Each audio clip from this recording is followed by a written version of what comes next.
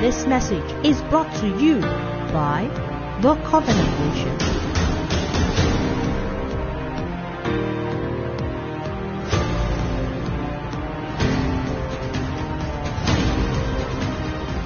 Okay, good afternoon, everyone.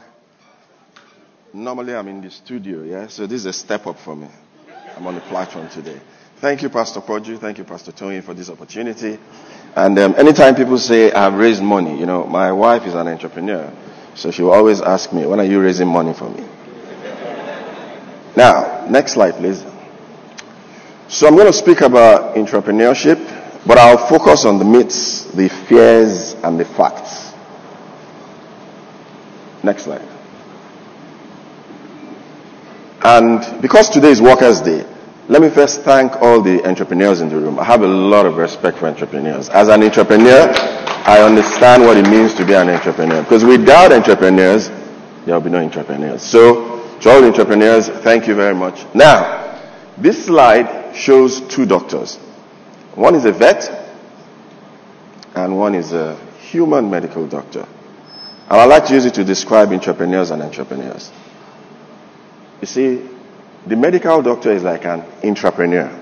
When the patient comes, you have the advantage of asking him, what's wrong with you? Are you sick? He says yes. Do you have a fever? He says yes. Do you have this? He says yes. The entrepreneur is like a vet. Look at that dog. What are you going to ask it? The best you can ask the owner is, did he eat? Yes. How are you going to ask the dog? Is he digesting? You have to figure it out. Next slide. And for every business that is going to live long, let me use that word, the business has to reinvent itself. And I'll give you an example. In 2005, the banking consolidation was going on. And I was working for a bank called Broadbank. And we're going to get acquired by Union Bank. And so we went for the meeting where they were going to, discuss the share exchange. And after the meeting was over, I asked the guys on the Union Bank side, I said, are we not going to do due diligence on you? And so they told the Broadbank team to go. I was what you call today the CFO. And they told me to wait behind. I thought, these guys were going to discuss something serious. So they invited me into a room where they were all having a meeting, which they called Manco. About 18 people. Now, those days, our own boardroom just had chairs and seats. They had surround speakers, everything. And the CEO of the bank looked at me. He said, young man, you want to do due diligence on the stallion? Nobody does due diligence on the stallion. 4 years later, I was walking on that same road. Amcon was doing due diligence on the stallion. If you get it, you get it. So, every business must reinvent itself. Every business. And so what do entrepreneurs do? They look for a need that has a large addressable market. The addressable market must be what? Large. And why I put the picture of that dog there is because every entrepreneur must be curious. You must be what? You must be curious. Now, look at Indomie. Indomie makes noodles, and they realize that people want different flavors. So they make chicken flavor, shrimp flavor. But guess what? Are you hearing that they are killing more chickens because of Indomie? It's flavor. They don't need to kill any chicken. So Indomie chicken is selling. If you are raising chickens, you are not selling. Because that's not the need. It's a different need. So if you hear that people are eating Indomie chicken flavor, it's not going to affect your business because it's just what? Flavors. Next slide. Now, I call this the DNA toolkit for entrepreneurship. And it applies to both companies and individuals. So, when you look at this slide, it says an entrepreneur. The business you are running, is it a sprint? If it's for now. Or is it a marathon, which is visionary? If it's for now, it's a hustle. And there's nothing wrong in a what? In a hustle. You just know it's a what? It's a hustle. The leadership team, did they hire you to think? Or did they hire you to think and execute? Some people will tell you, Oga, you're hired to what? Think. Just earn your salary. That's what you're hired to what? To do. The person is not building it to last. He's building it to rest. There are two different things, and I'll get there.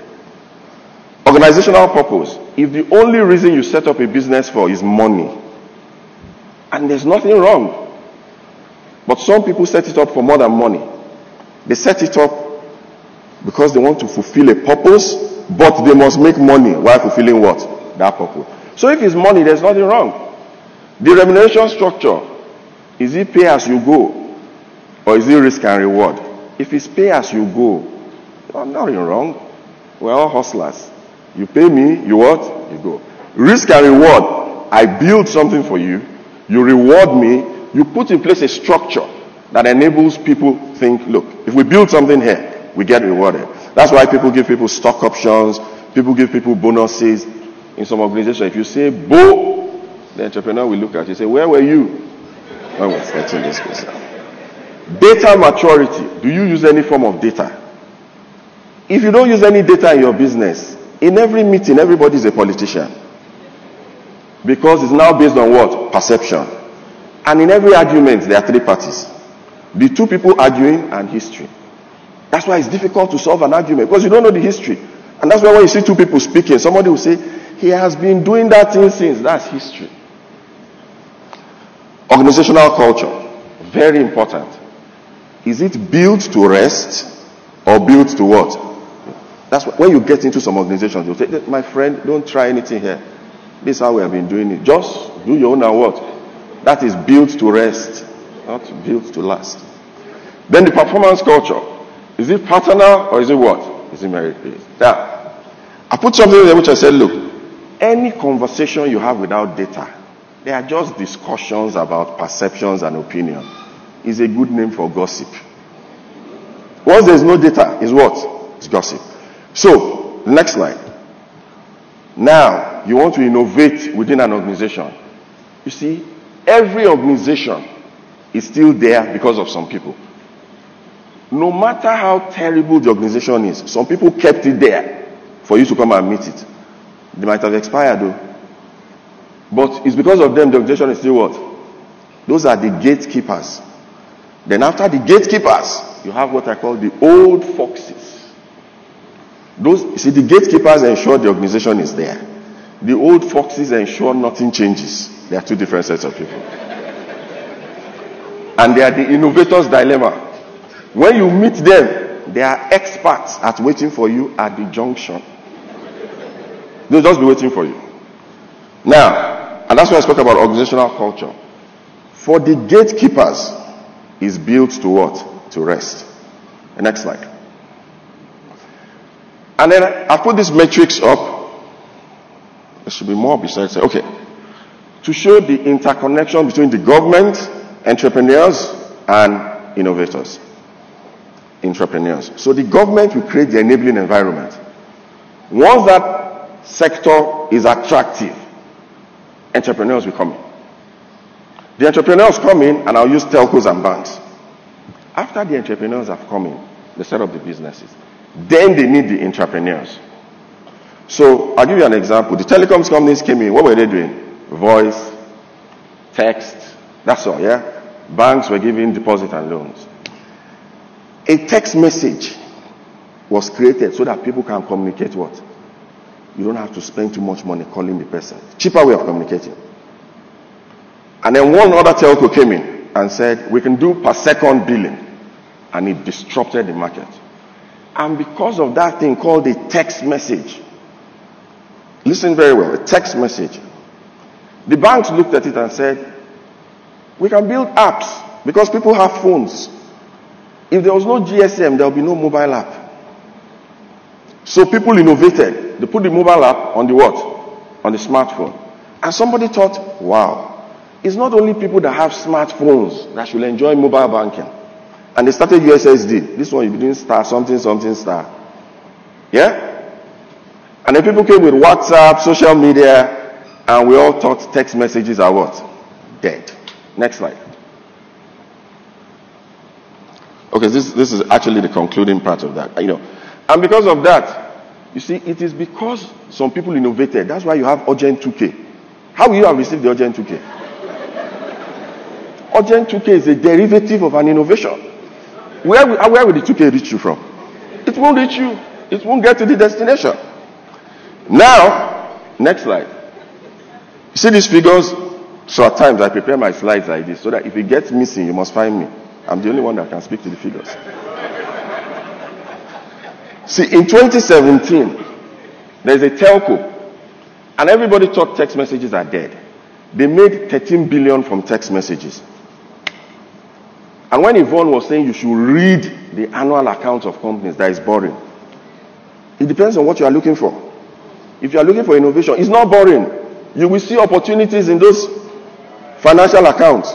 And when you are speaking, people say you have market intelligence. Which intelligence? Intelligence that is available for all of us. You refuse to read. And the entire salaries of everybody in that telco was 23 billion. By 2022, you know, none of you uses text messages. Again, you all use WhatsApp. That same company made 63 billion from text messages. And the total salary of everybody in that telco is 45 billion. You know why? Because some people innovated by using SMS to send alert. So the telcos just started making money from alert for doing no work. And look at how that money is now paying the salaries of everybody in the telco. They will just sit down. They'll be sending alert all around. That's entrepreneurship. In 2017, you know how many NIP messages were sent in Nigeria? 370 million. In 2017, by 2022, roughly 5 billion. NIP messages, all this urgent alert, urgent. As it is going on, some people are just making what? Money. Now, by 2022, I was looking at the financials of another telco. They lend money for airtime. They've made about 84 billion. The whole 84 billion is not airtime lending. No. They used to disclose it before, the airtime lending. But I think they now realize that people might say, this is too much. So about 90% of it is airtime lending. Because people want to speak. And see, they are meeting a very critical need. And I'll tell you what the need is. If you meet somebody who needs to make a phone call and somebody is in the hospital, he can't afford not to have credit. So they're meeting a very urgent need. That telco made 84 billion from lending airtime. See, the second figure there, the 111 billion, is the total interest income made on loans by one of the top 10 banks in Nigeria. Obviously not FCMB. Total interest income. So what that telco made from borrowing people money for airtime is 76% of what a top 10 bank is making from giving loans. Now, you know what? This one is risk-free. You see this other one? You see this other one? This 111 million? By fire, by force. CRO, credit department, everything. That's the power of innovation. Now, you see that figure there called 378 billion. See, everybody benefits from this ecosystem. You know that stamp duty law, it had always been there. It's when the government now found out that, you people are sending money anyhow. The government who came in, the government has collected 378 billion in the last 6 years from stamp duty. The only reason they can track it is because it's what? Electronic. Before it was electronic, how would they track it? So even the government has come to the party. But remember, without the government auctioning GSM licenses, all this will never what? Happen. Without entrepreneurs coming in, all this will not what? Happen. Then the entrepreneurs take over. Now, the figure there at the other end is 14.5 trillion.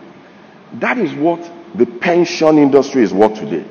And, sorry, go to the next slide. And that will take me to, you see, if you look at what I've written there, the government, now in the budget document that the Minister of Finance presented this year, they spoke about this electronic money transfer levy. Even the government is now interested. This thing you people are making, we need it. Fola Adiola is an entrepreneur. Yeah? he went into government. When you're in government, you have to be an entrepreneur because you are not the government. And he set up that pension industry. And so when people say you can't innovate within government, it's not true. You can innovate anywhere. It depends on the mindset. But I was reading an article. He said when he was going in, he gave them a few conditions. And one was that he was not going to earn any salary throughout when he was there. And they were allowed him to choose his secretary or something, who ended up being Chinelo. Next slide. Now, I just want to show some standalone case studies. You see, people talk of Jakpada. See, they are different. Me, I've been Jakpaing internally. Jackpad from one institution to another. So I've jackpad internally. I'm an internal jackpist. Some people are external jackpists. You jackpad out. So I've jackpad out and come back. Where I am now is my second missionary journey. I left there in 2008. I'm back now. So I've also jackpaded. So nothing is new under the sun. When I was leaving the organization, they were setting up a business called Credit Direct. They had just set it up. A lot of you might not even know it's a subsidiary of FCMB. The people on the street, they call it Sharp Sharp because it gives quick credit. That business, in the consumer lending market, by the time I came back, it has paid dividends of over 20 billion naira. Dividends. What? Dividends. Stanbic Pensions was started less than 20 years ago. They contribute 58% of the dividend that Stanbic pays. Let me tell you something. Stanbic's dividend annually is over 45 billion. Last year, Stanbic Pensions paid the parent company a dividend of 26 billion naira. One company. New businesses started. The founders are not the ones running it. Existing people. The last one, United Capital. I was working in UBA when it was spun off. Today, that business pays dividend. This year, 9 billion naira. Not earnings or what? Dividend. Some of them are listed, some of them are not. Small case studies. Next slide. Now, you see, there are mental battles that entrepreneurs face. But some things people don't discuss. You see, the society, it doesn't have a place for entrepreneurs. The society recognizes what? And that's what the society is. It's a societal issue. So when you are going to school, your parents will tell you, do a professional course. You say, why? They'll say, so you can set up on your own. So, most people look at entrepreneurship as the end game. And I think one of the speakers spoke to it where he said, some people, I think it was Dr. Labran, said some people within, they are hustling as entrepreneurs, earning less than they were doing before. But they'll just be saying, but my brother, we're still hustling. Now, Yoruba people will say, when you say you're an entrepreneur, they'll say, you know what that means? Your mates are building houses, you are stealing the nails. But it's wrong. Next slide. Sorry, put this slide back. And then a lot of entrepreneurs will tell themselves, they'll say, after this, I'm just going to walk away. Because guess what? When the status is gone, the phones always stop what? Ringing. But remember, for all the time you were there, they paid you. It's a contract. They what? They paid you. And you've got a platform to innovate. And then the mental pressure. You know, I think it was when Didi was speaking. And people say, yeah, it's good to be an entrepreneur. You get a salary. But there's a mental pressure that comes with it. And so I always tell people, discuss with people who've walked that path before. And don't do only that. See, it's a selfish entrepreneur. All you do is work. That office has provided a platform for you to prosper. You have to look for another platform to give back. It can be CSR, it can be mentorship. You have to look for another platform. Next slide. You know, in this entrepreneurship journey, at times it will test your curiosity. I had a boss. They were doing cost cutting in his office. So he innovated and they cut cost. So they fired one guy. So the son of the person they fired and his son were in the same class. So the boy came to school, looked at him, said, "Your father fired my father." When the man came back to the office, he saw me the next day. He said, "Boli." He said, "I felt bad." I said, "I thought you were a hard man." He said, "I felt bad." But he was doing his job. I remember I was working in an organization and we thought that, look, guys, we're paying too much of transportation. And so we looked at the Uber option. And so we said, the people that are not in the front office, let's enroll them on corporate Uber. So we did it. The first month, the salary, the amount we spent was less than the salary of the drivers. It was about a quarter of the salary of the drivers. So we had to let the drivers go. Somebody now called me. He said, "Gbolahon." I said, "Yes." He said, "Where are you?" I said, "I'm in the office." He said, "They are carrying placard. Oh, your name is in front of the placard." The people carry placard. They say, "Send that boy back to where he came from." So, at times, it will test your humanity. And then people start fearing for you. You are the one doing the work. People start fearing for you. But I'll end with this. And I'll say, the job provides a platform for you. And everybody cannot be an entrepreneur. Some people were born to be entrepreneurs. And I'll give you 3 advantages entrepreneurs have that they never realize. You are somewhere, you are innovating, they are paying you a salary. You see, during COVID, I am an entrepreneur. My wife is an entrepreneur. So, she runs a school. There were no students. The next thing, I came to my living room, the thing I turned to a school. They were doing virtual classes. They had to survive. But I was getting paid. We've switched to virtual mode. You have existing customers. With existing customers, you can do a lot with existing customers. A lot of startups, they spend their first 2 years buying customers. They raise capital to buy. So when you hear people telling you, "We give you this free, we give you this free," it's investors' money they're using. They buy the customers. Number 3 is, they don't have unlimited capital. You will do it. If it doesn't work well, the organization will say, "Well, you tried." I mean, you can also lose your job. It's not in the try. But you tried. And 4thly is that you have access to existing talent. So when you need something, you call somebody and the person helps you out with it. But finally, in the new world we're going into, you cannot innovate alone. It has to be with partnerships. As you can see from the NIP experience, for that innovation to happen, you needed the telco, you needed the banks, you needed guys they call aggregators. You need, one person can't do it alone. The world is now so interconnected. So it's not the case of I'm a genius. Those days are gone. And what we're seeing today is a tip of the iceberg. Metered consumers, 11 million. Total consumers, 51 million. When those 51 million consumers are metered and they start paying electricity bill with NIP, you can imagine the money that some of these telcos will be making. You can imagine the money that other people in the ecosystem will be making. So I leave you with this. That job is a platform. Make the best of it. Thank you very much.